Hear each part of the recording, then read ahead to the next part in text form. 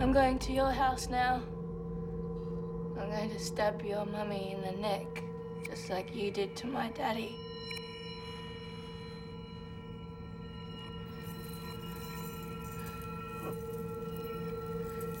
And then I'm going to stab Holly in the heart, just like you did to me.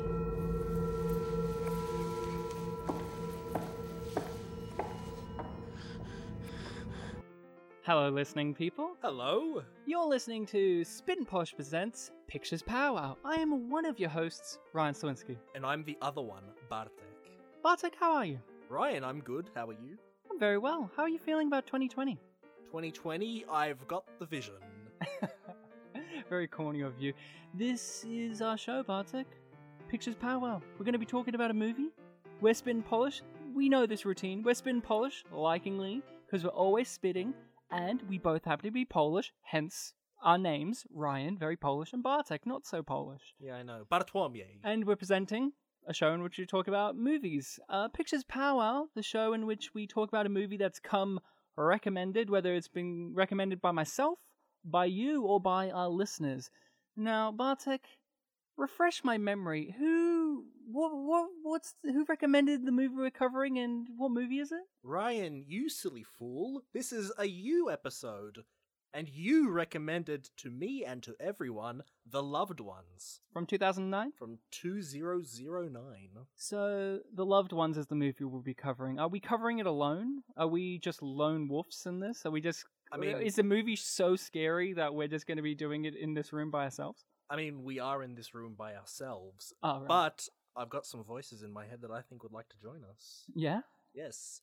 They are Conrad and Dan from the Movie Oubliette podcast. Hello, guys. Hello. Hello. How are you guys? Thanks. Good. Very good. Very well, thank you. So, which one's which? Who's Conrad? So Conrad Let's is do the English introductions. guy. Yeah.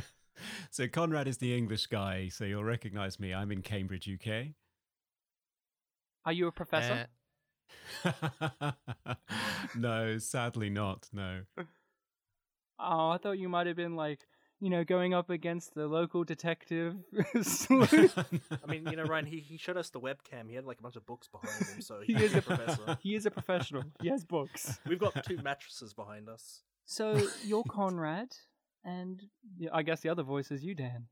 Yes, I'm Dan. I'm also in Melbourne, just in a different suburb. So, but I'm originally a Kiwi, so gotta be different somehow. It's good fruit. It's a good fruit, yes. So tell us and our listening people a little bit about your show. What do you guys do? What do you guys talk about? We like to talk about sci-fi, fantasy, and horror movies, but we like to champion things that people might have forgotten about, that weren't really big hits when they first came out or have sort of been forgotten since. So our show's called Movie Oubliette. An oubliette is a dungeon where you put things to forget about them, as we learned from Hoggle in Labyrinth. And Yes. so in every episode, we pull a movie out of the oubliette and we talk about it and decide whether we think it should be set free or whether we should just throw it back in there. So what are some movies that you guys have talked about on your show? Oh wow, so many.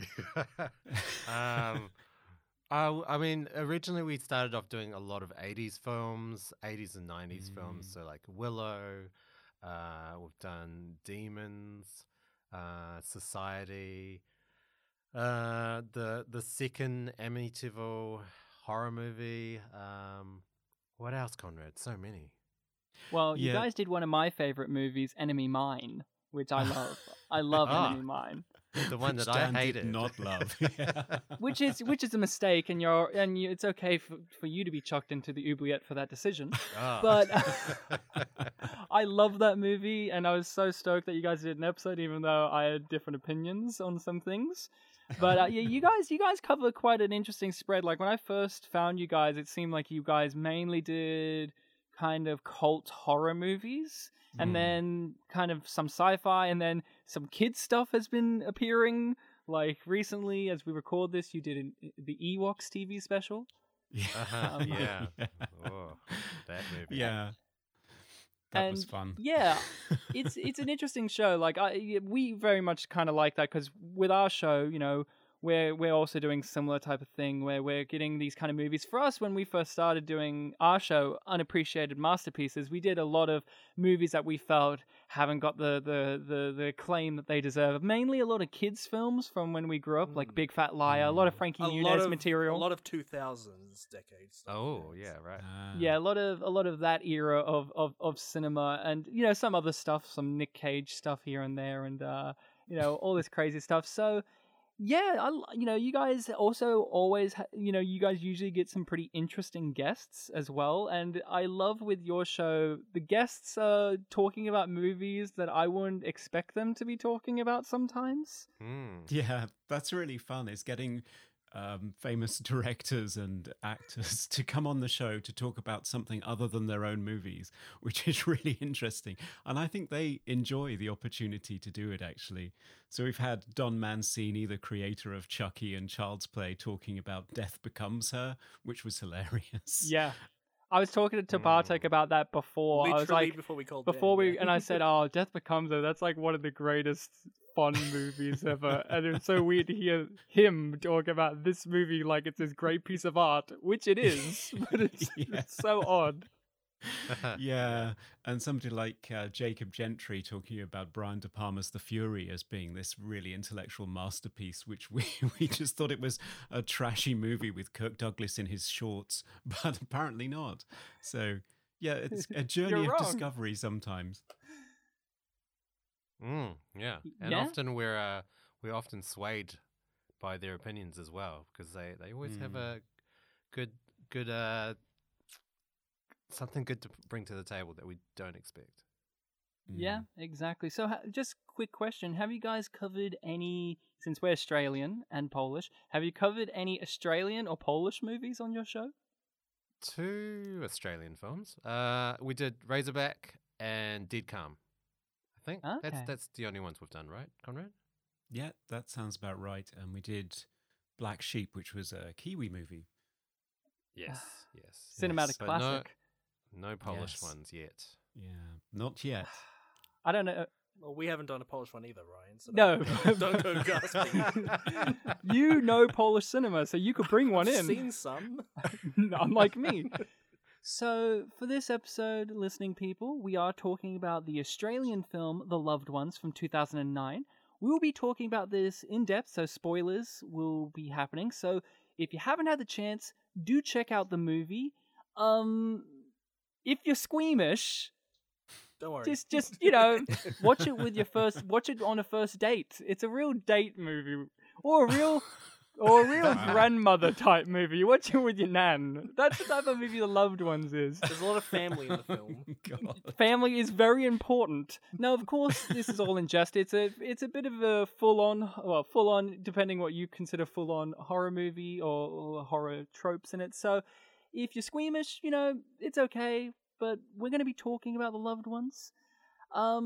Usually, I would start straight off the bat by asking everyone one at a time what our history with this movie is, if we have one, but I think I have a more pressing question.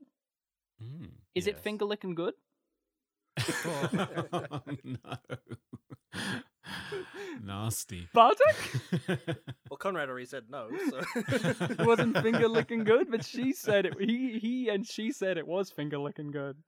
Do you think the Colonel's a liar? Oh, that scene. We'll get to that scene. But Bartek, do you have a history with The Loved Ones? I do not. Had you heard of it before? I think I might have heard it in passing, but I didn't know anything about it. So you knew nothing about it. You were coming in blind to this. I think you knew it was going to be a horror movie because last episode I said we were going to cover this in October with these guys, but then you had your back surgery, I got married, and I had to delay it, and I've just been having this bloodlust to cover this movie. It's like, this movie needs to be talked about by me! Conrad, what about you? Have you heard of this movie? Do you have a history with it? No, not at all. I don't think it really got a very big release over here, so I had never heard of it and never seen it. Okay. What about you, Dan? This has actually been on my list to watch for a while. I have heard of it. It's kind of a genre of horror that I don't really watch that much. So I would consider this one of those kind of torture porn films where it's a lot of torture. It Which delves is, into that, yeah. yeah, like even the Saw franchise, it took me a long time to start watching at least one of those films. So yeah, I think that's why I delayed watching this. But yeah, I hadn't watched it before, but it definitely was something that I did want to watch. And I also know that Australia does film slightly differently. So even though it is that sort of genre, I knew it was going to be different. So yeah, I was looking forward to watching it. Yes, I guess this could fall into the Ozploitation genre, the Australian exploitation-y type genre, but it kind of does and doesn't. I don't know. We'll get into that. My history of this movie is a very fun one. Surprisingly, I haven't mentioned this before on the show because we haven't covered a movie or show or anything that has had this. But here in Australia, we have the TV show Sunrise, one of the morning shows with David Yes. Koshy, the bald guy who's a bit of an idiot.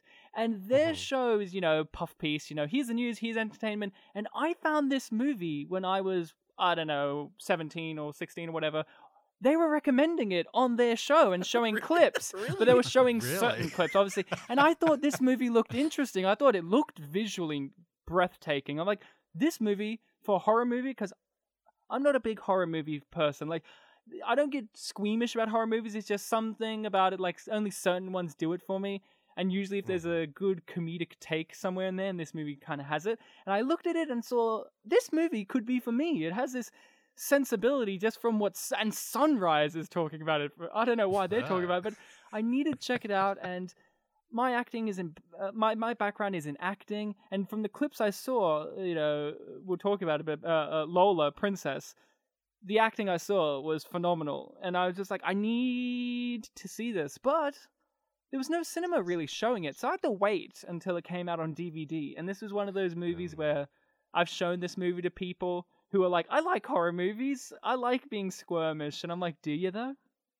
Do you? We can watch The Loved Ones. Because it's one of those movies where, Dan, you kind of talked about this kind of can fall into the torture porn kind of genre because it shows the violence and lingers on it very, very much so. But I've watched a few torture porn ones. I think it's this weird balancing act of like, yes, this falls into some areas of it, but then also it kind of goes against a lot of areas of it as well, considering this movie has so few kills as well. And the torture, I don't know, we'll get into that. But Bartek, I'm very curious, what did you think of this movie?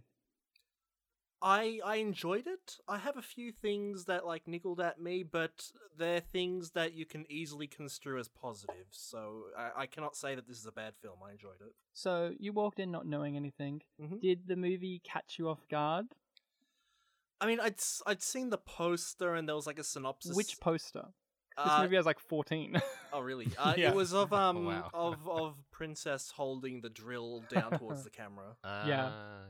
Yeah, and the synopsis said something like, "Oh, Brent should have said yes," and things like that. So you kind of knew that you were getting into a kind of revengey type. Yeah, like a revenge, like lover scorned sort of thing. Not quite, but that sort of idea.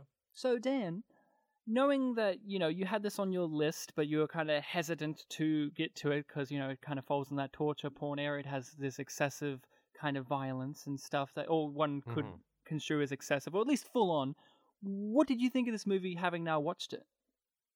I loved it. It had way more depth than I was expecting. I thought it was just going to get straight into the violence and that was going to be it. But it spent a lot of time setting up like the Brent character and how he, accidentally kind of killed his dad in a car accident and he was suffering and he was like cutting himself with this razor and his mum was sad. There was so much more character sort of depth to it that I didn't expect. And also, like you said, it wasn't just kill after kill after kill. It was a lot of torture, I guess. But it did go against a lot of cliches that I expected.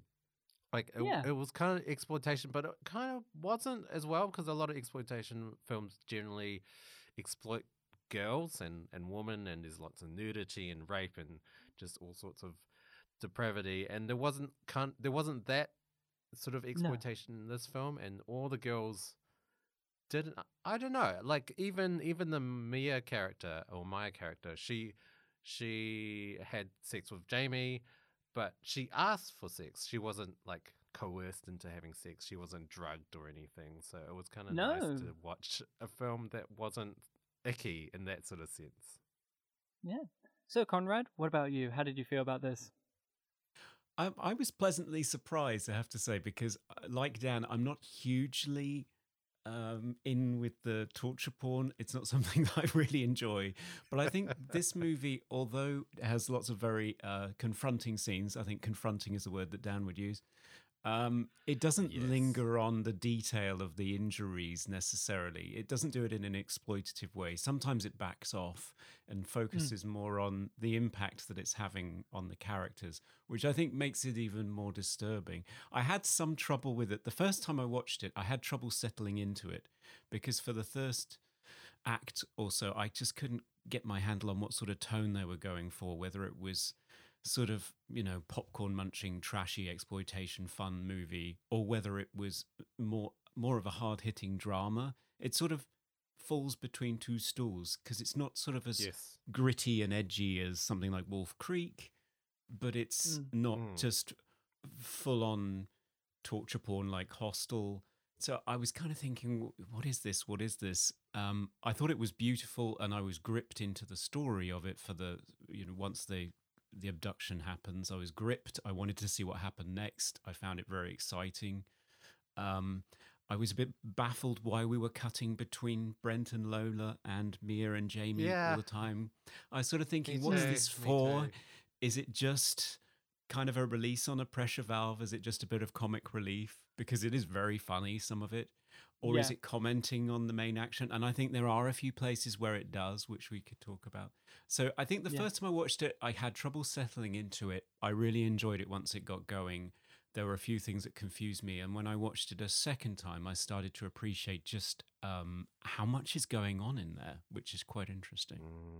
Yeah, there's a lot of moving pieces, and this is one of those ones where you get a surprising amount more from a rewatch of it. At least that's what I found with it.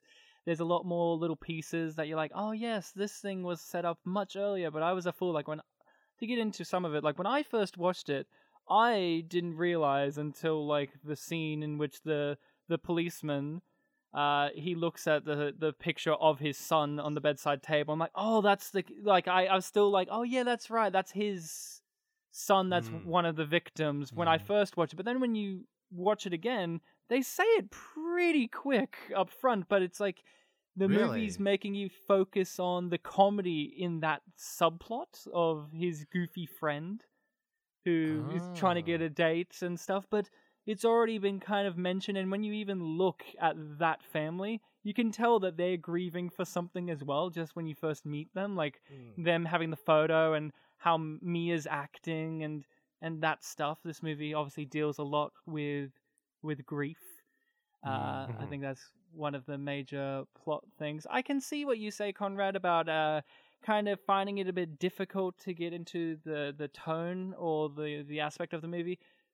I don't know about you, Bartek, or you, Dan, but for me, I guess it's that thing of I've seen a lot of Australian movies kind of do this similar type of balancing act between serious, like whether it be crime or drama, and this Aussie comedy, dark humor sensibility.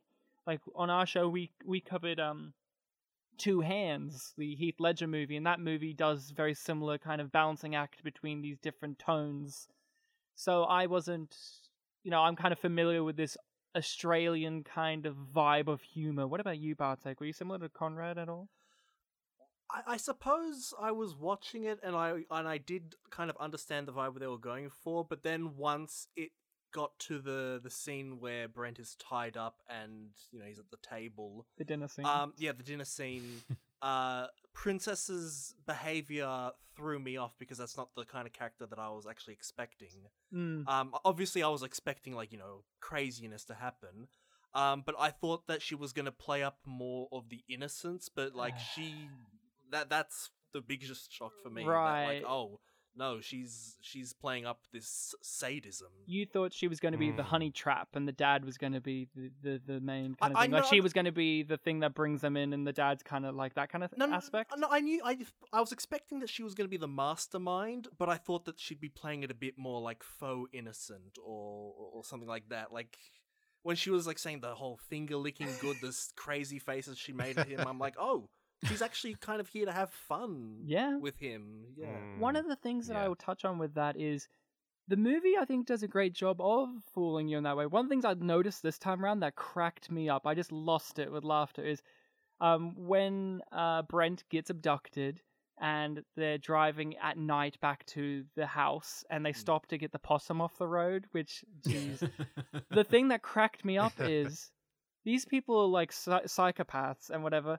He still put his blinker on for when he had to turn the corner, and it's like Oh, yeah. little things like that, of little things that these two characters, Daddy and Princess Lola, is they do these little things of how they could come across as normal people or as people that you wouldn't suspect of doing anything. Like, one of the things I really appreciate about this movie, one of the things I hate about horror movies is, in a movie like this, which is very full on in its visual style, like it isn't afraid to show you like it cranks it up a bit with its visual style of like, here's this thing. But the one thing I love is they don't live in a horror movie house. They just live in a house. They don't live in the house that's like that where Satan lives, where like, of course this is the murder house where there's murders. This isn't the Nothing But Trouble mansion. This isn't the Texas Chainsaw Massacre house. This isn't Nothing But Trouble with Dan Aykroyd. This is just like a normal house that's in the bush, and you wouldn't know anything goes on there. And it's like little touches of that. Or I really noticed that the dad, on the side of his ute, it says his name and what his job is, which is home repairs. And you're like, oh, of course. They're setting up that he has all these tools and that he could build a basement. Yeah. Yeah. I mean, I think that's what we were talking, like we were kind of mentioning how it goes against cliches. Like they're not like this really inbred, like redneck, just insane, crazy family. Like they don't have like, meat hooks on the wall and like, like surgical tools on the table or anything. It's, they're sort of portrayed as just a normal Aussie, seemingly wholesome family. And that's true. Like I like how you said they didn't have surgical tools or anything. Like they just have normal stuff that's in the house. Like when they grab that thing of salt, I'm like, I have that in my cupboard. I have that exact same thing of salt. Yeah, you probably wouldn't blink twice at like someone having salt or a nail and a hammer, but you can do some crazy stuff with that, or a fork. Or a fork. I was gonna say she Yeah. draws on his chest later that we don't see, which is interesting. With the fork, and I'm like, oh, I forgot it's a fork. Of course, of course. They only use things that's in the house that normal people would have in their house. They don't have that horror movie device. They don't have Jeremy Irons tools and They don't have like, oh, this is a specialist only object. they don't have like I can't remember what the David Cronenberg movie is. There's this one with Jeremy Irons. Dead Ringer. Yeah, Dead Ringers. They don't have his tools that he has for gynecology. They don't have that kind of thing. They just have normal things. But they're very inventive with them, though, because I've never even imagined or seen somebody inject somebody's thorax with bleach before, or lobotomize them by drilling a hole in their skull and then pouring boiling water in. I mean, it's pretty terrifying inventive torture that they come up with. But the thing, too, I found out from this had a director's commentary track, was all that stuff were things that actual serial killers have used. Yeah, that was Jeffrey Dahmer, right? Yeah, and a lot of them use the Drano in the throat to strip their voice. So it's like an interesting thing of like, hey, they're not just doing the gag in the mouth.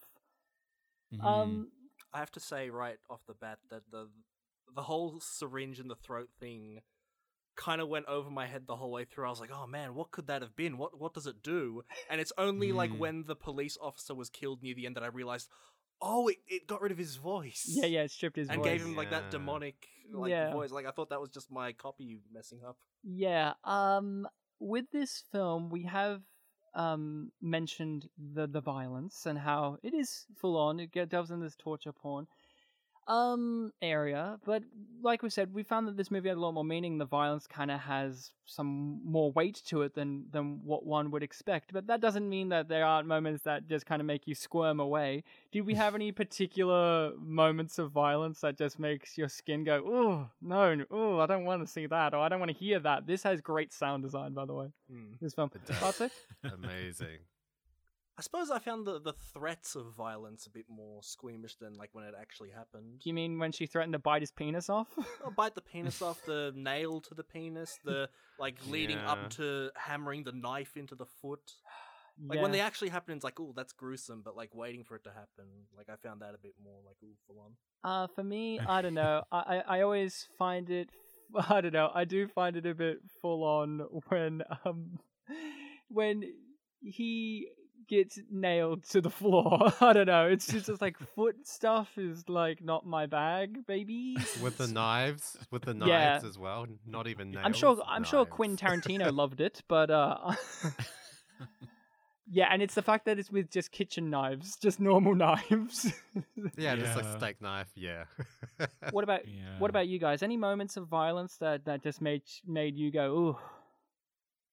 Well, for me, it was definitely the drilling through the skull, because, again, this is one of the things I highlighted, that they don't sort of linger on the drill bit going in and have some prosthetics and special effects. It focuses on Brent's face and the sound is awful. Yeah. And the smoke coming off of his head. Oh, yeah, you can almost smell. It's horrible. The second time they drilled his head, there was this like crack sound. I'm like, oh my god. The sound design, I don't know. I think this is one of my favorite sound designs for a more modern horror movie. It's got some crunchy sounds. It's got that nice wet squelching sounds, and that the screaming that when he gets injected in the throat. I've never heard someone scream like that in a horror movie, like a genuine person, not a monster. I think when the dad drove his car into the tree, the sound effect for it hitting the tree was a bit weird. But other than that, yeah.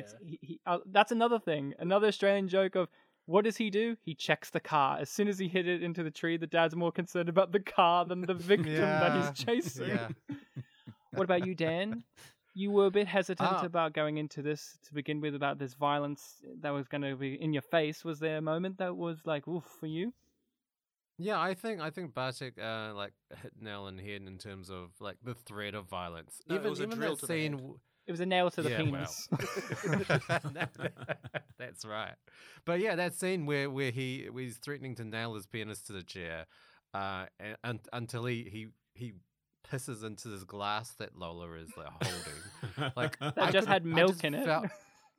Yeah, that I could feel that amount of pressure. I mean, I don't know whether I could do that. I don't, even at that stake, like being able to piss into a glass with two people standing right in front of me. I'm not sure. Yeah. Well, one was kneeling, but I know I can barely get a stream going when I've got another guy stood next to me at the urinal, much less when I've got a crazy lady holding my dick and her dad standing over my shoulder with a hammer in his hand. So I think Brent deserves a medal just for that, not for anything else he does in the movie. Yeah. Yeah. I don't know. I give him a medal for using that razor blade to great effect. That razor blade. He could be a magician. That is one of those great plot devices of like, we've set this up and it actually works and it's actually very great and it works thematically for a lot of things, but it's also just like, yes, cut these people up. I did find it was a tiny bit of a like plot hole, because I thought, you know, they redressed him, right? They put him in that suit, that sort of prom suit. So surely they would have seen a razor blade over his, like around his neck, and being, maybe we should not leave that on him. And there's always stuff like that. Like you could also go like, how can he walk at the end of this movie? Exactly. Because that's true. That's the thing. If the movie's good, at least for me, with especially horror movies, if you're captured into the world, the tone and whatnot, it doesn't matter. It just doesn't matter. Like the razor blade, it works, it's great, they use it to great effect. To give some, praise to someone that, I think often gets overlooked in this movie, the lead, Xavier Samuel as Brent, he has the toughest role in the movie, which is he's tied to a chair for a lot of it, and he's not allowed to speak, and he's covered in blood and hair, and yet I find his performance mesmerizing. Like, obviously we're going to talk about Lola and Daddy. They're the standouts, but he has the hard job of being the anchor, the silent anchor in this movie. You are him. You're feeling his pain. He's smart, but not too smart, and he makes mistakes, but reasonable mistakes. And I think the performance from before he gets kidnapped and after and during, he has that hard job of just, having to be that kind of, that passive main character who eventually has to rise up and be the hero that we need. And I think that he often gets overlooked for this performance because she is just so fantastic, and so's Daddy. But I think, just a special little mention of, I think he did a great job. I don't know about you guys. Oh Anyone? yeah, I loved him. I thought it was great. Like you mentioned the fact that he gets his voice stripped. He still has to act like this very in pain dude that has to overcome all of these challenges to get free and get and escape and stuff. Like it's pretty amazing what he sort of accomplished by not really having that many lines. Yeah, and I think they do a good job of setting his character up with that backstory, and then later on we find that backstory ties in to the current story, which is great. It all kind of turns around and kind of ties itself up in a neat little bow, which is always a pleasure. I always get it tickles the brain. Although I'm still confused where Aiden is. Where's Aiden? That's the thing. I think it just doesn't matter. I think he's still out there. He's still out there, or like she said, he's dead walking. by now. Yeah. Well, yeah, true. it's like that's the thing. Like this is one of those movies for me in which some things can be left without it being tied up fully, but because that doesn't matter, it's more like, hey, that tied into the beginning of the movie, and maybe he's out there. It adds to the mystery for people who are like, what happened to him? Maybe he's still out there, or he's probably dead. He got drilled in the skull as well, so he's probably not all right.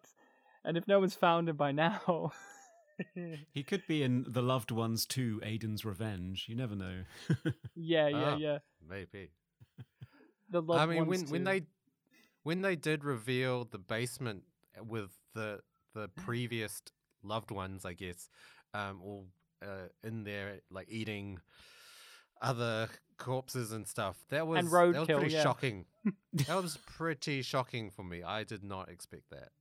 Yes, that is the big kind of twist of this movie. When I've shown this to people, that's the moment, like, people get completely, like, on the edge of their seat, like, what the fuck? Because you think it's just going to be this movie between these three characters, this torturing, and it's very, like, misery, a lot of misery imagery, the hobbling and that kind of stuff, and a crazy woman, and a man bound to something or whatever.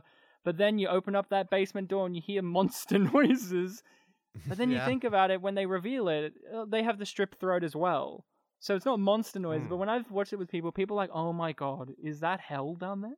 People think that they have a basement to hell or something, which I guess makes sense because you've got a lot of heavy metal music, some kind of, devil-like imagery is kind of thrown in there, and then it's juxtaposed with the bubblegum pink dress and like all that kind of stuff. Bartek, how did you feel about that moment in the movie when they open up that basement and you hear noises? What did you think was going to be there? I'm like, what do they have in there? Like a crazy crocodile or something? But then when I realized, like, oh, it's the old loved ones, and it just made me flash back to when they picked up the roadkill. At that point, I thought, like, oh, they're a fucked up family. They're gonna eat that roadkill. But now it all just makes sense. Like, oh no, they're not gonna eat it. They're gonna feed it to these people that they have trapped in the basement. Yeah, and they're like these vegetables, these zombie-like creatures that are just eating roadkill, and they're like all they're all skinny, and they got the love hearts on the chest. It's just so gruesome. Yeah. So Conrad, when it came to that moment, did you like it or did you think it went too far? Well, I have to say I was okay with it, but I was kind of surprised because I was trying to figure out exactly what Lola's goals were because on the one hand, she's taking people and she's trying to create this idealized version of what a date would be or what a relationship would be. So they're having this kind of mad tea party complete with balloons and glitter and so on. You'd think normally this would lead to some sort of sexual assault or just them being killed and buried out back or something like that. To find out that she's lobotomizing them and keeping them in a pit is a bit of a shock. So ultimately, I came to realize that the most important thing to her wasn't recreating a perfect relationship, because all of them disappointed her. None of them lived up to her father. It was more humiliation was really what she was after. It was sort of revenge for all the ways that she'd been humiliated.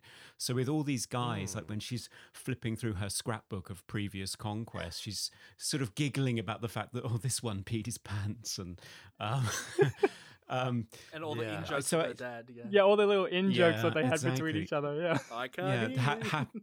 Happy memories and all. Yeah, exactly. So and she's really frustrated with Brent when they are hammering his feet into the floor with steak knives that he's not crying. She's really frustrated that they haven't broken him yet. So I think the most important thing to her is debasing all of these men and then just leaving them as these brain dead monsters in the cellar with tasteful loincloths. Which was I 100% agree. I also think it's not just about debasing. I think with the iconography of her carving on their chest the love heart and her initials, I think it's also like ownership. Like, I own you now. Like, you are mine, and you're going to be down in this basement. I'm branding you. You're my thing that I can play with, because she's very much like a child. The director-writer got inspired, nonetheless, by his 5-year-old niece, who was in that phase of being a young girl where she's all into princesses and magic and finding your true love. And it was like, what if you still have this mentality, but you're a sexually charged, hormone-filled teenage girl who's a psychopath? And that's an interesting twist on this kind of thing. That's this kind of thing of we don't often get very much, or at least I'm not as familiar with too many, it's the crazy woman who's the serial killing mad person who's got taken a vengeance against the guy. But also this movie does a twist of, it's not just her, it's also her dad, which I also find an interesting twist on that twist. We're not as familiar, we're not as accustomed to seeing the serial killer woman in these type of things, and if we are, we're usually used to them being Annie Wilkes or the girl from Audition, where they're usually doing it on their own. But she's got her dad helping her, which just and it begs questions like, how did this originate? Did he make her be like this, or did she make him like this? Or, yeah, I think one of the things that we just touched on a moment ago with they have this the daddy and princess and Lola, they have this this routine. It's a routine to them, and this does one of my favorite things with serial killer things, which is that you understand the methodology and the steps that they take to choose their victims and do it.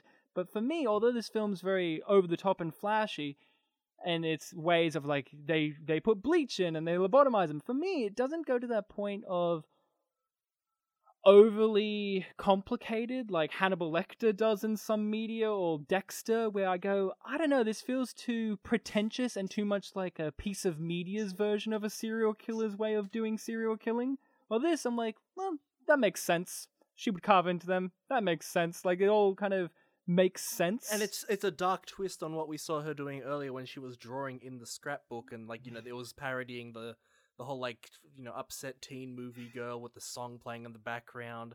The daddy comes in, gives her something to cheer her up.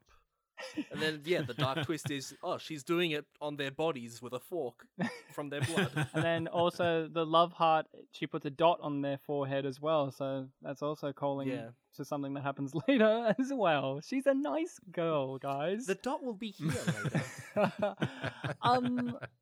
We talked about briefly the subplot of his doofus friend going to the dance. That's a problem with a lot of people who watch it, and it's one that I flip-flop on myself. Like, sometimes I really, really vibe with it, and sometimes I'm like, and then other times I never not vibe with it. It's just sometimes I'm like, I want to go back to Lola, please. I love his dumbass mate. He's great, but I want to go back to Lola. But then at the same time, it's like we said, it's kind of like relieving the pressure. Because do we really need to see her carve into his chest with the fork? Or would it just be great to see his dumbass mate get chucked out of the school dance and the teacher's just like, go elsewhere? And also, for all it's hyped up, actually sing the school dance. And actually sing the school dance, yeah. Yeah. So What did you guys feel about this subplot overall? Do you think, like, at the end it kind of all pays off, or do you think, like, a little bit less of it, or do you think it kind of just, didn't need to be there at all? I mean, I think it does pay off. Like, eventually you find out that Mia's brother's the one that was taken, and that's why she's all, sad and depressed and stuff. She also fits into this character sort of trope that I've only just kind of found out about, that people have been labeling as the goth rebel dream girl. She's kind of like that character. She's a goth. She's just like sad, but she wants the other male characters want to go out with her and attain her because she's so rebellious and dark and mysterious and stuff. But in the end, she's like that because of the loss of her brother and stuff. So I thought it paid off, but I think there was a lot of it, maybe too much. I think maybe it did sort of sway away from the main sort of the center stage of Brent being tortured a little bit. But I did like it. I mean, it was very Aussie. Like, there was heaps of Aussie music that was playing on the car stereo. Yeah. So I don't know. His friend was funny, and also the fact that he did actually score. So props to him, and he didn't do it in any evil ways. So no, well done. She was very much her, like you said, this rebel person, but she's very much taking charge of who she is. Like, even when she gets out of the car and she falls over and he tries to help her up, she's like, I can get up myself. I don't need that. Like, I can be fine.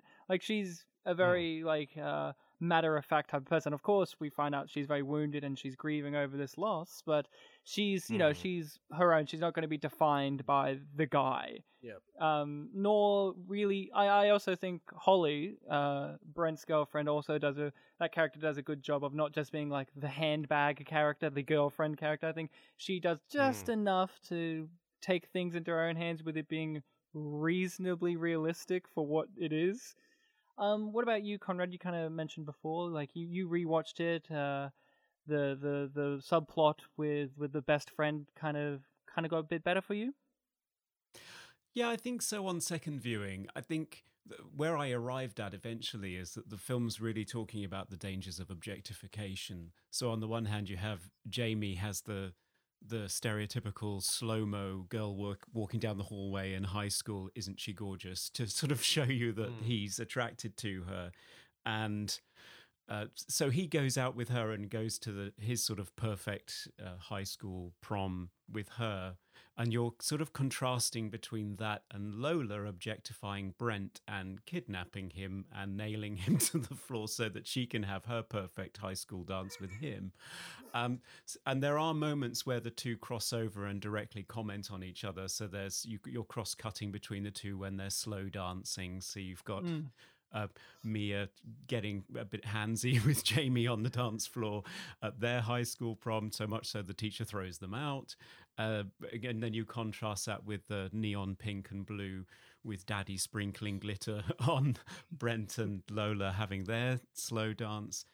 You have the moment where Lola says, you're going to be my first drilling, which is all very penetrative and sexual, and you're cross-cutting between that and Jamie and Mia getting it on in the car. And that's one of the moments where the film sort of tricks you into thinking that the two stories are going to come together by making you think that the dad is sneaking up on the car, but he's not. It's a completely different scene.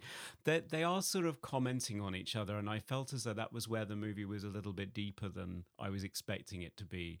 Because other movies that this obviously borrows from, like Misery, it's just cross-cutting between the guy who's imprisoned and is trying to escape with the increasingly crazy person and the police trying to find him. And that's your release valve. You just cross between those two to build tension. This movie has this third prong, and you think, well, why is that there? Because it doesn't seem to be there for any other reason. And I think it is because it's trying to comment on these two situations where somebody has idealized someone and is going out with them possibly for very shallow reasons, and they get more than they bargained for. Because I think Jamie does sort of take advantage of Mia. She is completely paralytic at the end of it, but he's kind of just swept along with what she wants. So I don't think he's a douchebag. I think he's opportunistic, but I don't think he's an asshole. He's a teenage but boy. He is a teenage boy, and I think he just gets caught up in this situation and does the best he can, and he does get her safely home at the end. And he gets the scornful look from the dad at the end. He gets that look from the policeman dad, and he's just like, I must have danced her off her feet, which is just like a great kappa to all of that. You're like, yep. But then the movie's like, no, that's not the kappa. She's in her bedroom crying about her brother. That's the kappa to this. Like, it is. And that's where I think it gets the message across, which is he's taking advantage of her, and then you find out why she is the way she is, and it all ties back to this collective trauma, this grief. So I think the film's a lot more serious than it first appears, and I really appreciated that. I have a soft spot for the subplot because her dad, the policeman, is Andrew Gilbert, who's one of those unsung Australian character actors that is just in everything. And he was the dad in Round the Twist, a very popular Australian children's show. But I know him from one of my favorite Australian movies, Idiot Box, which stars Ben Mendelsohn and Jeremy Sim. And he plays a character in that is just so great. I love that character and I love that movie. So I see him in this and I'm like, you know, sometimes when you see a certain character actor and they appear in a movie and that just gives you a bonus point for the movie because you're like, of course you got, like, that's perfect. You got them. This guy's in it. And I always get that from watching him. He's one of those actors where he's not doing too much in this movie, but it's the little things he is doing are really effective. It's not at all show-offy. He does comedy when there needs to be. He does the drama when there needs to be. So I have a personal affection for the subplot because I just love that Australian character actor. He's just one of those guys that when I see him, I just sit back and go, he's going to be great. And he usually is. Very understated, but very great. I just love that. There's always that kind of character actor. Round the Twist. What was that? I love Round the Twist. It was big in New Zealand as well because Paul Jennings was massive in New Zealand, which is what it's based on, his books. But I heard they're remaking it, I think. They're remaking everything, dude. When are we going to get The Loved Ones again? The American version. But with Justin Bieber as Brett. Yeah. I would see that. And Miley Cyrus as Lola.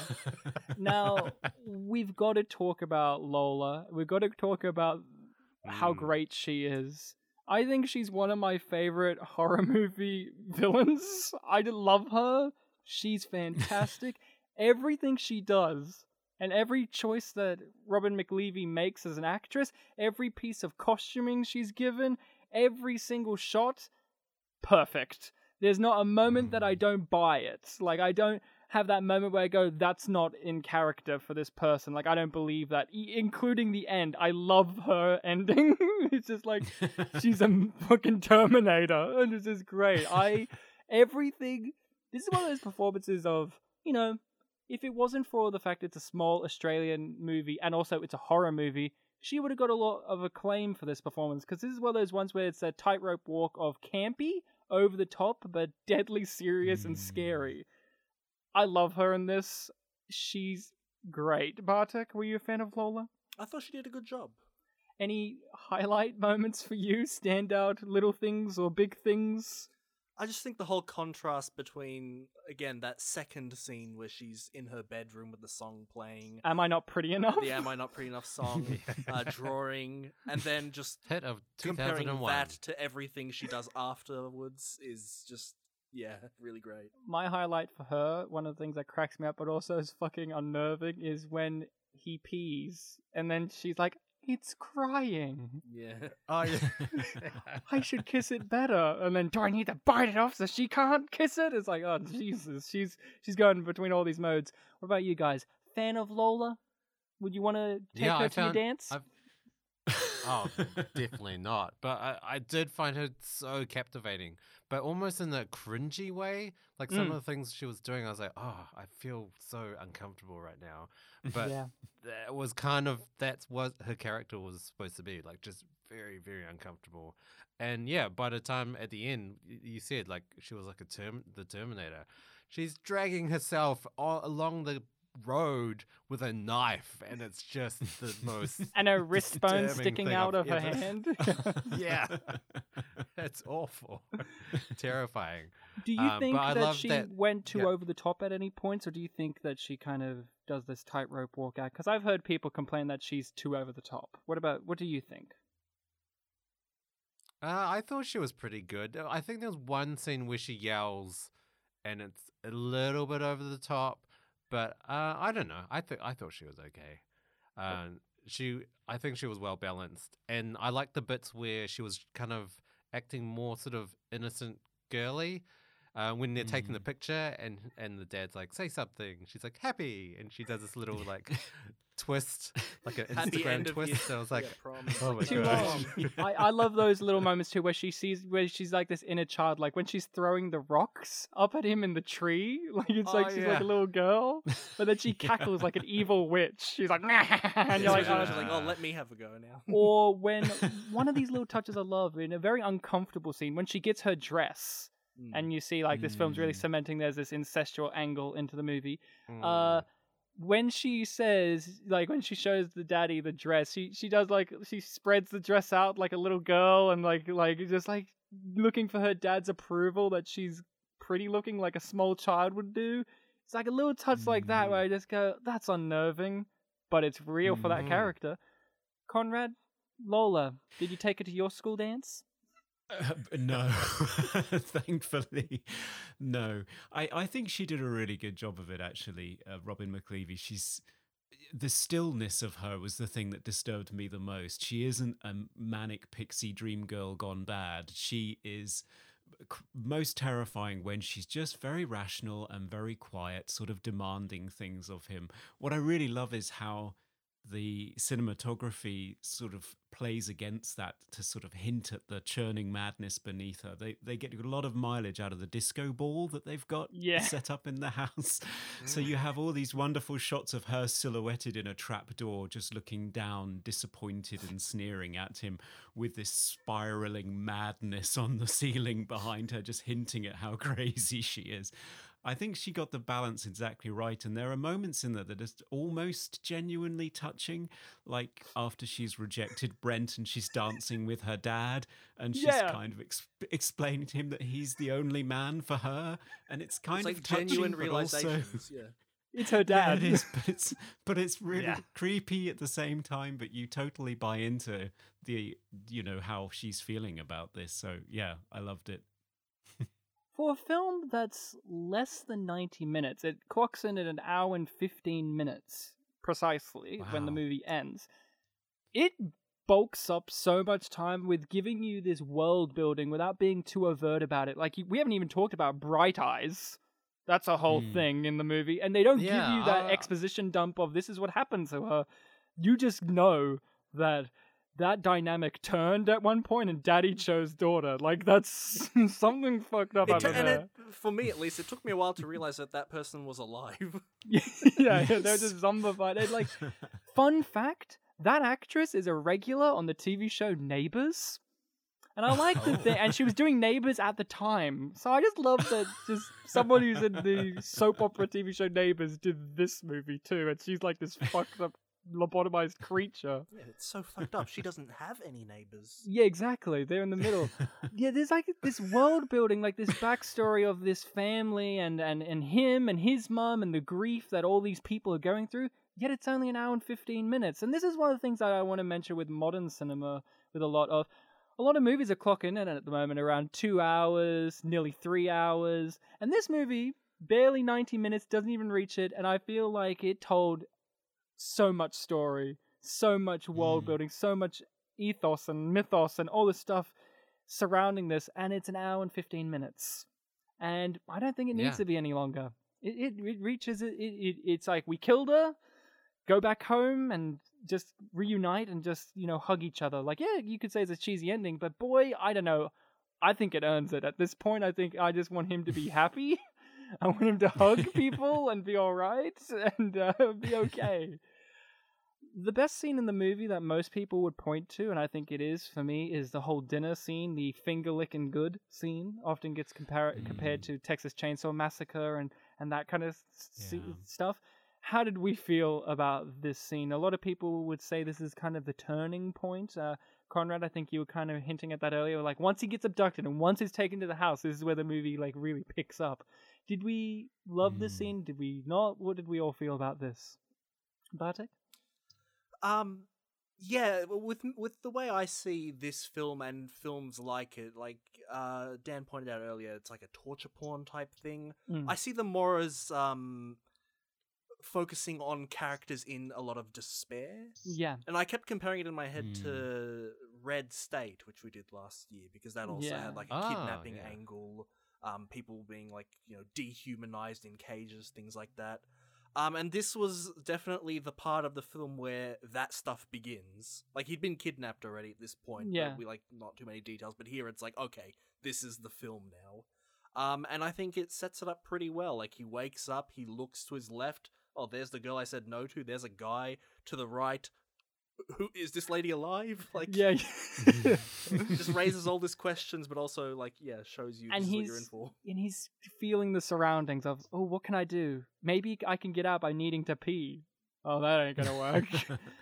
I'm gonna ask you, Bartek, with the finger licking good scene, and I'll make this a broad question with you as well, because you have similar comedy sensibility. Did you find that funny, or did you find it unnerving? Because I know people who are like, that scene is hilarious when she's finger licking good, like that reflex of like, this is a really fucked up thing, but it's really funny. That's me. I find it hilarious when she's like, is it finger licking good? Well, is it? And she does like that face of not when she starts nodding with her mouth wide open, like, yeah.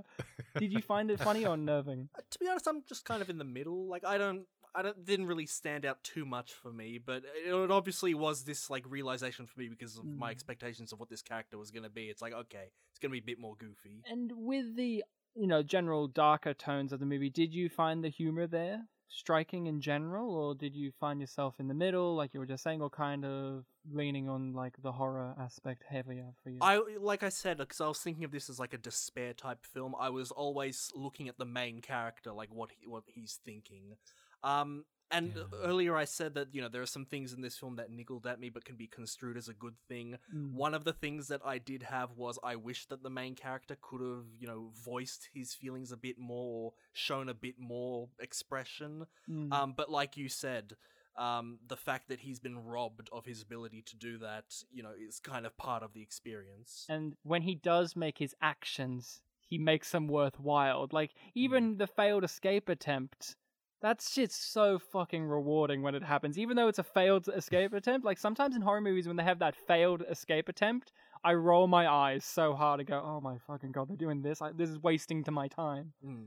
Now, Conrad, with you, this dinner scene, how did you feel about it? Did you find it entertaining? Did you find it unnerving? And in general, did you find with the darker portions of the movie, did you find the humor in it, or were you more leaning on the darkness of it?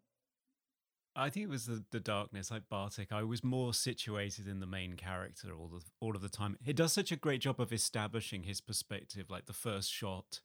I love the fact that Lola just sort of edges into frame from the left-hand side. It's just that realization of, oh shit, what situation am I in here? And although I appreciated the dark absurdity of some of the ridiculous parts of that scene, I was always so rooted in the character and, oh God, how would I get out of the situation, that I didn't laugh out loud. I think the only thing I laughed out loud at was Jamie's attempt to be smooth and slide over the bonnet of his car and face plant on the floor, which had me roaring. But no, I think the pressure cooker of the abduction scenes, I was always sort of focused on the character's experience. So yeah I found them pretty tough. I think I always find I levitate towards, with me, I've talked about this on the show before, growing up and still now, I'm in love with acting, and when it comes to acting, villains are always the best thing to look at. As a kid, I never really truly rooted for good guys, I always watched it for bad guys. I'm that kid. And in this movie, I'm watching her, and I'm like, this is a fucking hilarious performance. The bit where, and it's also like the filmmaking, the cinematography in this movie is so gorgeous, but also in the use of slow motion and speeding up and all that. There's that scene where she gets crowned, and it's shot like a commercial, like this beautiful commercial, and I'm losing it because of her face, and she's like parting her hair so daddy can put on the crown, or little things like the dad, when he takes off his crown, he takes it off so gently, and then he scrunches it up and throws it away anyway. It's like shit like that always gets me. Like, I always have that macabre sense of humor where I'm like, these are weird choices, but they make complete sense to me. Dan, what about you? When it comes to this big dinner scene, this big kind of like cat and mouse, how do you feel about it all? Yeah, I loved it. I really loved it. I really loved that failed escape as well. How he kind of unties his arms and then he like hops away because he's still got his legs tied up. Yeah. It's kind of like ridiculous things like that, just like really hilarious. And then like it's really tense when he's outside and you don't know where he is, and the dad goes out and he gets into his car and then he sees him and then he runs away and just climbs a tree. I was like, I guess I would do that, but He's it's a using pretty his rock tight climbing situation. skills. Come on. Oh, of course. But yeah, and the fact that they get him down by throwing rocks at him, and he completely nails himself on the car when he falls down. Like, that's gonna hit. They don't pussyfoot around with that. Yeah, they don't pussyfoot around with that. I love the failed escape attempt. It is genuinely intense, but also like when he kicks her, it's so satisfying. And also you go, they did tie his feet to the chair. Idiots. They just tied his feet together. Dumbasses. And then they're like, oh, don't worry. We learn from our mistakes. And you're like, oh no, please don't. We'll nail him to the floor. And by nail, we mean knife him to the floor. knifey to the floor. Yeah, like, I know, I find a lot of the humor for me, like dark sensibility humor. Like one of my favorite movies of the 2010s I know what it's is gonna be. is The Guest. Yeah. The Adam Wingard movie. And I think that's one of the funniest films ever made. But people I watch it with are like, I didn't find it funny. And then other people are like, I found it hilarious, right? It's like this really fucking weird movie. And I have that really sense of the macabre kind of humor. And this movie just strikes it. Like her singing Am I Not Pretty Enough anytime, the juxtaposition of that song and this movie is fantastic. Yep. That song has a whole new meaning now. So if you go to the YouTube video clip, all the comments are from people that have watched The Loved Ones. It's hilarious. It's gotta be, yeah. It's gotta be. And I love when a horror movie in particular gets something like that. It gives it a new meaning, this new life. And I always think about, like, how does Shania Twain, yeah? How does she feel about that? Like when she wrote the song and performed it and made it and it was a hit and teen girls loved it, and now full-grown men with beards and leather jackets and horror movie memorabilia, like, I fucking love that song. That song's so dark. It's so fucking good. I have to correct you. Sorry, it's not Shania Twain. It's Casey Chambers. Casey Chambers. I always get them too confused. Casey Chambers, who was an Aussie. Yeah. It's just, and I remember when in Australia they played that song so many times over the years on the radio. Like that's one of those songs you couldn't escape you. I always remember like, oh god, I hate that song so much. Any negatives that we want to delve into? Any other things that kind of niggled? Bartek, you said you had a few niggling things that I'm curious. I've kind of mentioned them, like, the main character not speaking much, but then that also tied into my foolishness of, the injection got rid of his voice. Yeah. So, yeah. And I guess, what was the friend's name? Jamie? Yeah. I guess I was kind of expecting him personally to tie back into the main plot at some point, but honestly, listening to Conrad's analysis of his whole subplot, I now see, like, if I watch this film again, I'll totally understand what it was for. Yeah.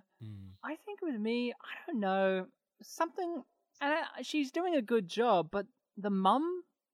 I don't know. His mum, Brent's mum? I don't know. I don't know. I don't know. I wish there was more there. Like, I get why there isn't, but something about, I don't know if it's a performance or the lack of something there. Something about her, I don't know. Like, she looks great. Like, the makeup job they've done and this look of just sorrow and grief that just emanates from her. But I kind of wish that we got a little bit more back and forth. But then at the same time, I understand why there isn't more back and forth between her and Brent. Like, I get it. I don't know. I wish there was something there about her. There's something hovering there that I just go, I don't like it as much as some of the other stuff. I remember in the final scene when she hugged him, my thought of like what was going to happen was, she's going to react to how he looks, but no, she just goes straight for the hug. I mean, that's understandable. Understandable, yes, but he looks pretty fucked up. The girlfriend reacted already. Yeah, he's covered in blood. Like, I've heard people complain about Holly, I don't know. I like Holly, his girlfriend. I like their relationship. I like that. I like the showdown she has with Lola at the end and how pathetic it is. Just them fighting in the car, like how comedy shot it is of like the intense Tarantino like zoom stares and the music pumping up, and then just cuts to like them flailing around like with no noise, just and then falling. But I don't know, the mum, something about her, I wish maybe more of her, or I don't know, I don't want to say it's the actress, because I don't know, she looks cool, and she does a good enough job, but something about it, I don't know. What about you guys? Anything kind of niggling at you guys about the film? I felt like the mum was kind of an underdeveloped character as well. Like she could have been more sort of a bigger part of Brent's life, I guess. And yeah, I kind of agree with Bartek. I thought maybe Jamie would tie in a little bit more. Maybe he was going to save the day. Maybe he was going to pick him up in the car. I don't know. Something else to tie in would have been nice. And I can't get over the fact that they didn't tie up Aiden as well. I really wanted to know where Aiden is. Oh, you wouldn't know about Aiden. Just wanted... Well, the thing about Aiden right, too is like he seemed like he was lobotomized already, and they already did that process. So somehow he might have, I don't know, like he escaped at some point in between being put into the basement and being tied down. Prior. Like no, like in the journey of their methodology of how they do it. Like he escaped somehow when he was lobotomized. That's what I'm getting, because he was walking like a zombie. Well, yeah, one of the things I remembered specifically about that opening scene was, there was a really messed up guy in the middle of the road, but also when the car swerved around him, he looked at the car really nonchalantly, and it was like, what was that? And the fact that, like, later on you get explained, like, oh, he must have been lobotomized, that actually, answers that question for what was a really random thing that wasn't mentioned again. Yeah. Conrad? Yeah. Any niggling things? Anything else that we haven't already kind of brushed over? I think sometimes the dialogue is a little bit too on the nose, or goes a little bit too far. The scene between Brent and the mum where they're talking about how he's going to get to the dance, and she's wanting him to take a taxi and not go with Holly, who's only just passed her driving test that day. Makes sense. It makes sense. She's got reservations. Her husband died in a car crash. Brent was at the wheel. But Brent says, it's still a car. And she replies, but they're experienced, talking about the taxi driver. Now, that for me, that would have been enough, because that the implied criticism of Brent and the sort of underlying blame and guilt that's going on there, I would have gotten that from their performances and from Brent's reaction to it. But they have to go and add the extra line, and I wasn't, so Dad died, which I thought, oh, for God's sake, you're really hammering it in for the dumb people at the back of the theatre. So there were a few moments there where I thought that the dialogue was a little bit clumsy, and I think the film's riffing on misery is a little bit too obvious quite a lot of the time. You mean the cop getting killed? The cop getting killed, standing over the guy in the basement thinking he's been rescued, and then up comes the villainess behind him and puts him out with one fatal stroke. Yeah, it's just a little bit too obvious with the, yet another woman that likes incriminating scrapbooking and tying guys down and messing with their feet. Yeah, it's just a little bit too on the nose sometimes, whereas I think the other influences are interpolated much more subtly, like the director Sean Byrne talks about how he wanted to make Carrie It Goes to Cabin in the Woods sort of Evil Dead style, and I think you can see that the sort of zombies in the basement, and even Lola herself is kind of like a Walking Dead sort of character, all broken, clawing her way along the road at the end, not saying anything.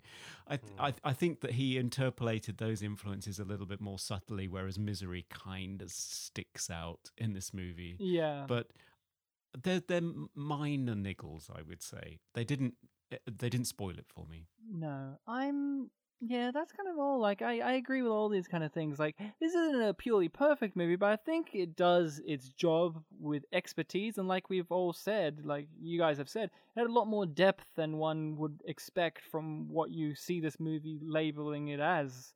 You think it's going to be this torture porn, misery fest. One of the things I found interesting that Sean Byrne talked about was is with the horror movies, he hates these torture porn movies too, in the fact that they just kill people willy-nilly, and there's no like real drive of that. The most intense thing one could do in a horror, which is the leading up to being killed. And this movie really does linger on that tension, that dread of you're going to be fucking murdered right now, which is one of the most interesting things that one could explore in a medium of film that is about life, the threat of one's life ending. While in some other movies it's just kind of like, they're dead, it's really real quick and easy, like, and they're not going to focus on that. While this movie, very few victims in it, and when there are, kind of just like, it's, you know, it's like a gut punch when things do happen. Like, even though the cop dying is expected, if you've seen Misery, it's still a gut punch when it happens, because you're like, not even just that he could have rescued him, it's like, oh man, I kind of liked that guy, and I felt his grief, and I felt like he could... He sort of did rescue him, though. He did rescue him. Extra little foothold. A little foothold. His rock climbing came in handy again. No, yeah, I think this movie just succeeds in, like, this is a small budget Australian movie, but it visually looks great. I think the music is really great. I think all the performances are excellent to an insane degree.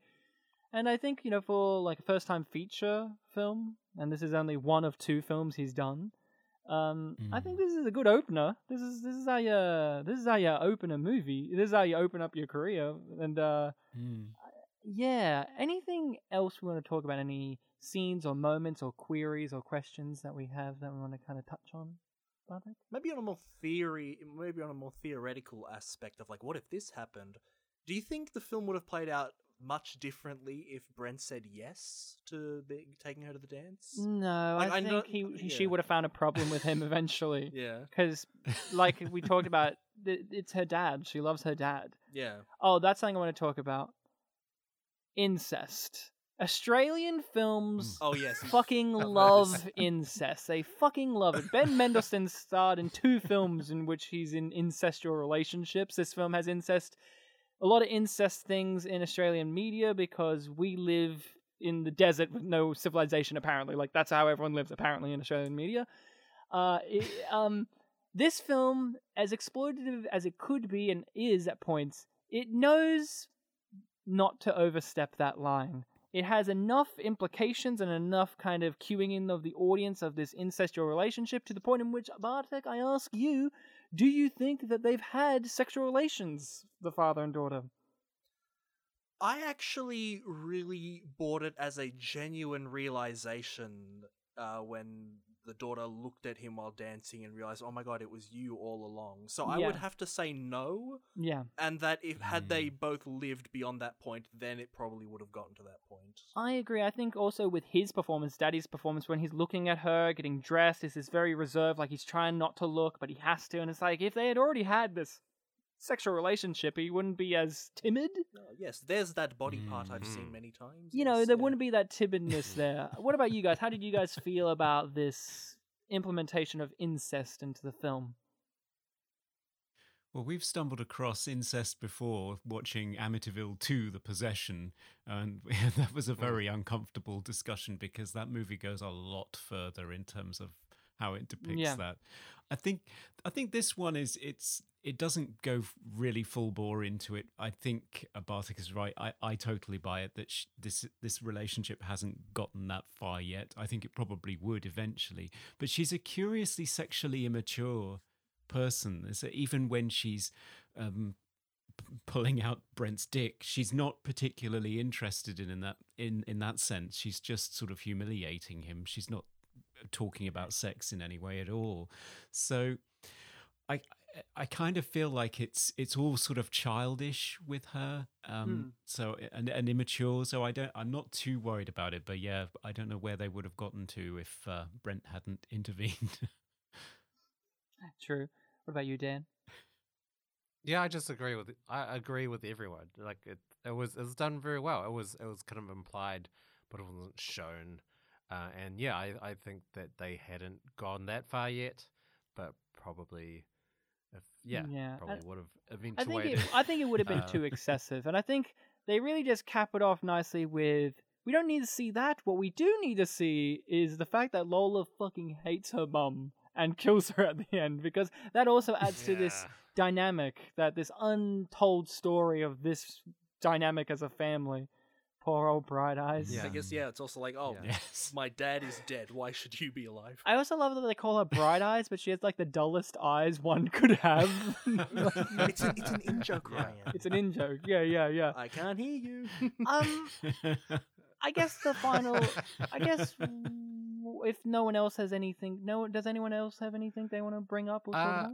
I mean, I just want to bring it up quickly. I love the Australian setting in films. I think it's just amazing. It's always a desert township in the middle of nowhere, but it's such a great setting for especially horror films, I guess, like Snowtown and Wolf Creek.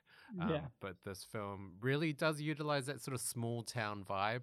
I mean, where was this filmed? It was filmed in a few places. One of the school scenes were filmed in the suburb that I live in, so it's filmed in Melbourne suburbia, but then other scenes were filmed in, I can't remember what the town was called, but a town that's just outside of Melbourne in Victoria. So, but then the film's also set in Queensland, evidently, because the police car's license plate is from Queensland. So, Oh, is it? Okay. so it's a bit of a mishmash of things. What's wrong with Victoria? Nothing wrong with it, but weird stuff happens in either South Australia or Queensland. That's where like the weird people live. Melbourne and Victoria, we're fancy people. Come visit us, our tourism. We're the art capital. We're the art capital. When the Victorian Board of Film financed this movie, I'm pretty sure that they were like, "Can you make it look like Queensland?" Because we want people to come here. I agree. I love the Australian setting, but one of the things I've found with this is I think that this film has in filmmaking terms, it has a very Aussie sensibility, but also in European sensibility in its horror making. Like, this didn't feel like it was just riffing on Wolf Creek, which is a very, very Ozploitation kind of Australian horror movie. Wasn't the villain from Wolf Creek the actor considered for the role of the dad in Yeah, this? he didn't want to get typecast. I'm glad they didn't have him, because I think the guy who plays Daddy in this is perfect. He looks like not at all menacing, but also very menacing. Yeah. Anything else? We don't call it a prom in Australia.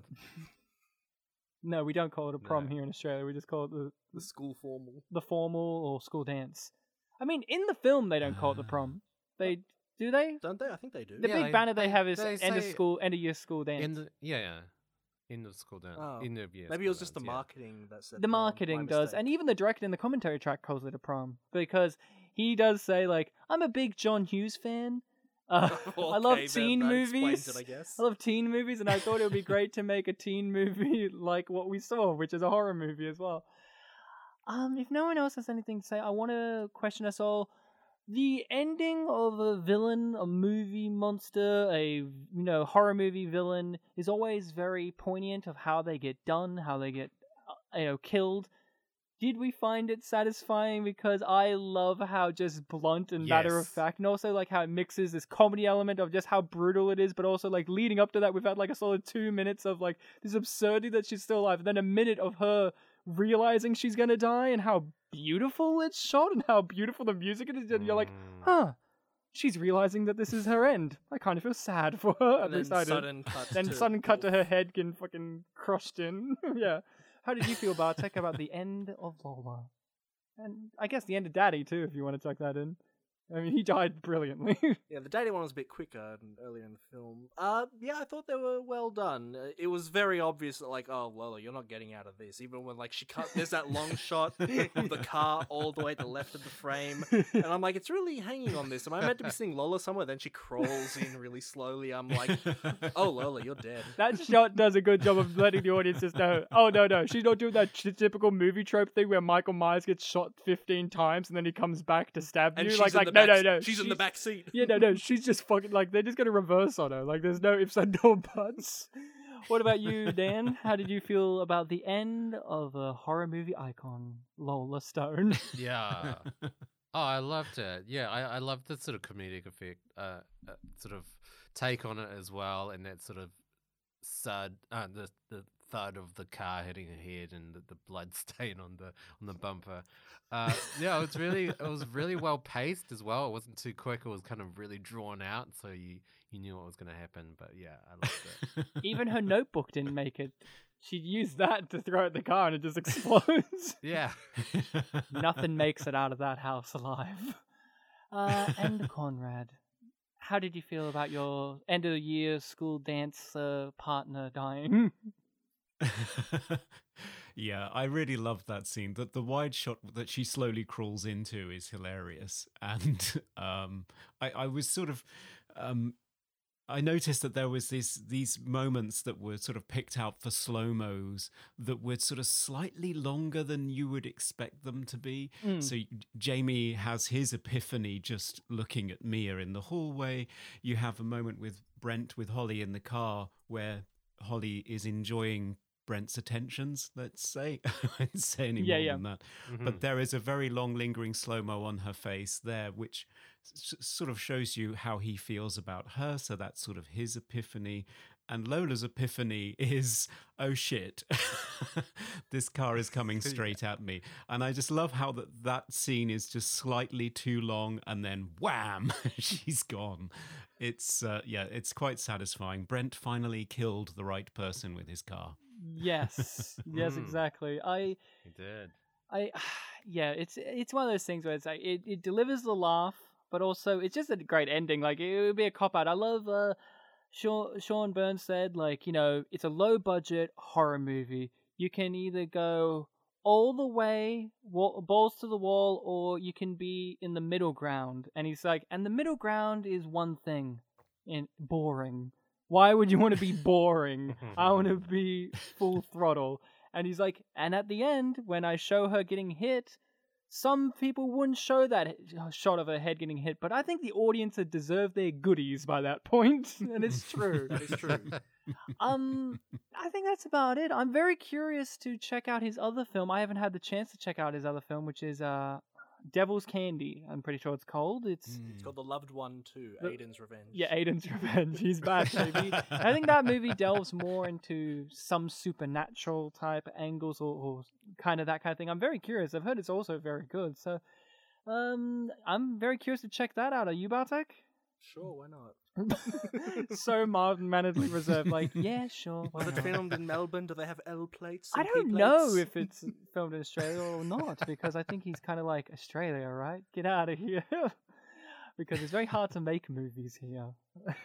It's very hard. If you're an Australian filmmaker, if you're American, you can easily make films here because we love using our scenery. Of course, the iconic one is the Matrix, filmed in Sydney. And that's why The Matrix has, like, all the Australian actors are in it. That's why. Yeah, hopefully you guys get curious and check out his other film. I would like to see it. I'd like to hear people report it back to me. I haven't actually met anyone who's watched it. I haven't met anyone who watched The Loved Ones. I'm the one who's watched The Loved Ones, and I show it to people. Some people say I inflicted upon them. But they're weaklings. So, I guess it's time to wrap up the show, Bartek. I think it's time to put our party hats away, put Daddy's hammer back in the toolbox, back in the Kingswood, which is a very Australian Sweep joke. up that glitter. What was that, Dan? Sweep up that glitter. Sweep up all that glitter. That's impossible. Eat the roadkill. Bartek, our next episode is a listening people's choice. A fellow podcast recommended a movie. Mm-hmm. Since we're in the horror genre, I thought it would be wise to keep on trucking in that genre. We're going to be covering a very horrific movie. Some might say the scariest movie that we'll ever cover, and the scariest movie from the 2010s. The film is called Jack and Jill, starring Adam Sandler. I know who the guest is now. And we're going to be joined by a fellow podcast called the Miscellaneous Podcast. The scary thing is one of them guys genuinely loves Jack and Jill. Oh, I didn't know it was a genuine love. It's a genuine love, so I'm very scared, Bartek. I think watching Adam Sandler play a female version of himself is going to be very scary. Well, there's also a male version. Forget Uncut Gems being a tense movie. Jack and Jill's the intense movie that I'm scared Al of. Pacino in it. Dunkachino.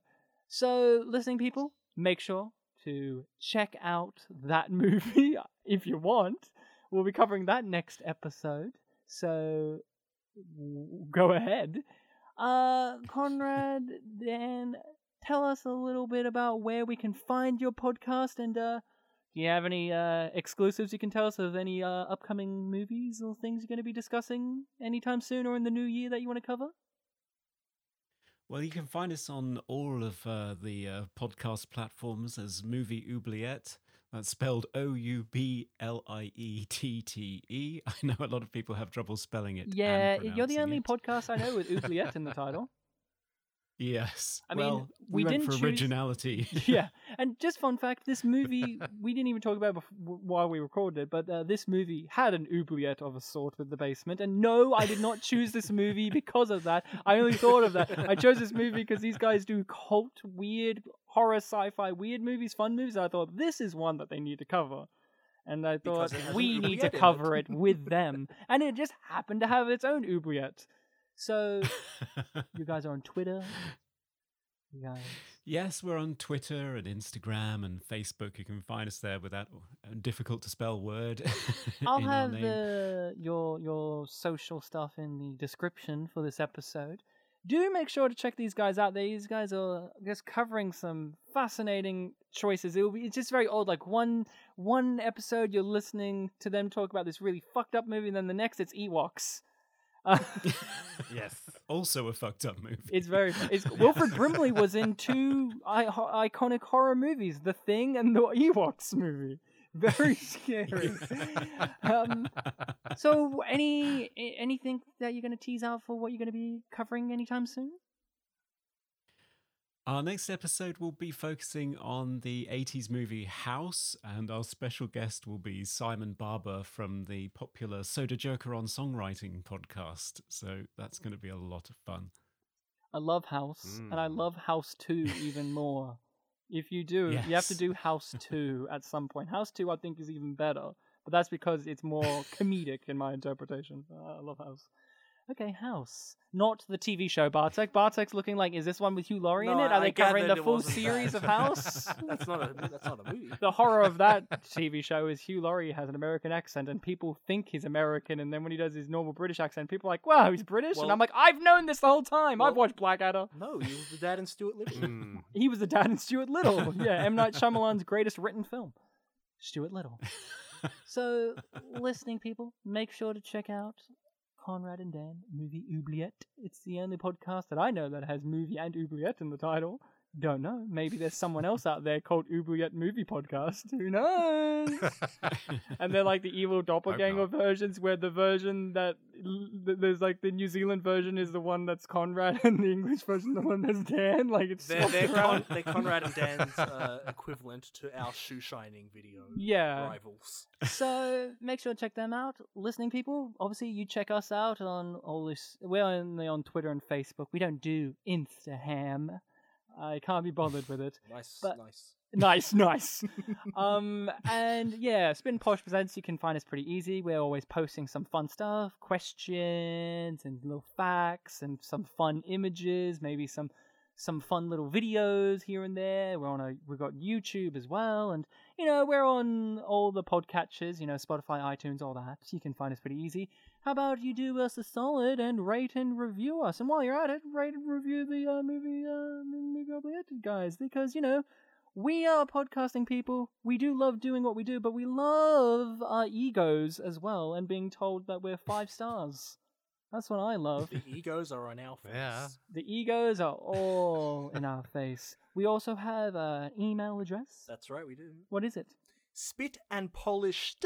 That's spit and polish ed at gmail.com. Yeah, spitandpolished@gmail.com. You can email us with movie suggestions of your own, as Liam did with Jack and Jill. You can give us your thoughts on the movie. You can give us death threats. Do you want to invite us to your end of school dance? I'll come. I won't. But don't let them know that. My formal was halfway through the year, so My formal we'll was at be the using- end of the year. So until next time, listening people, remember, it's finger licking good. Yeah, and Happy New Year.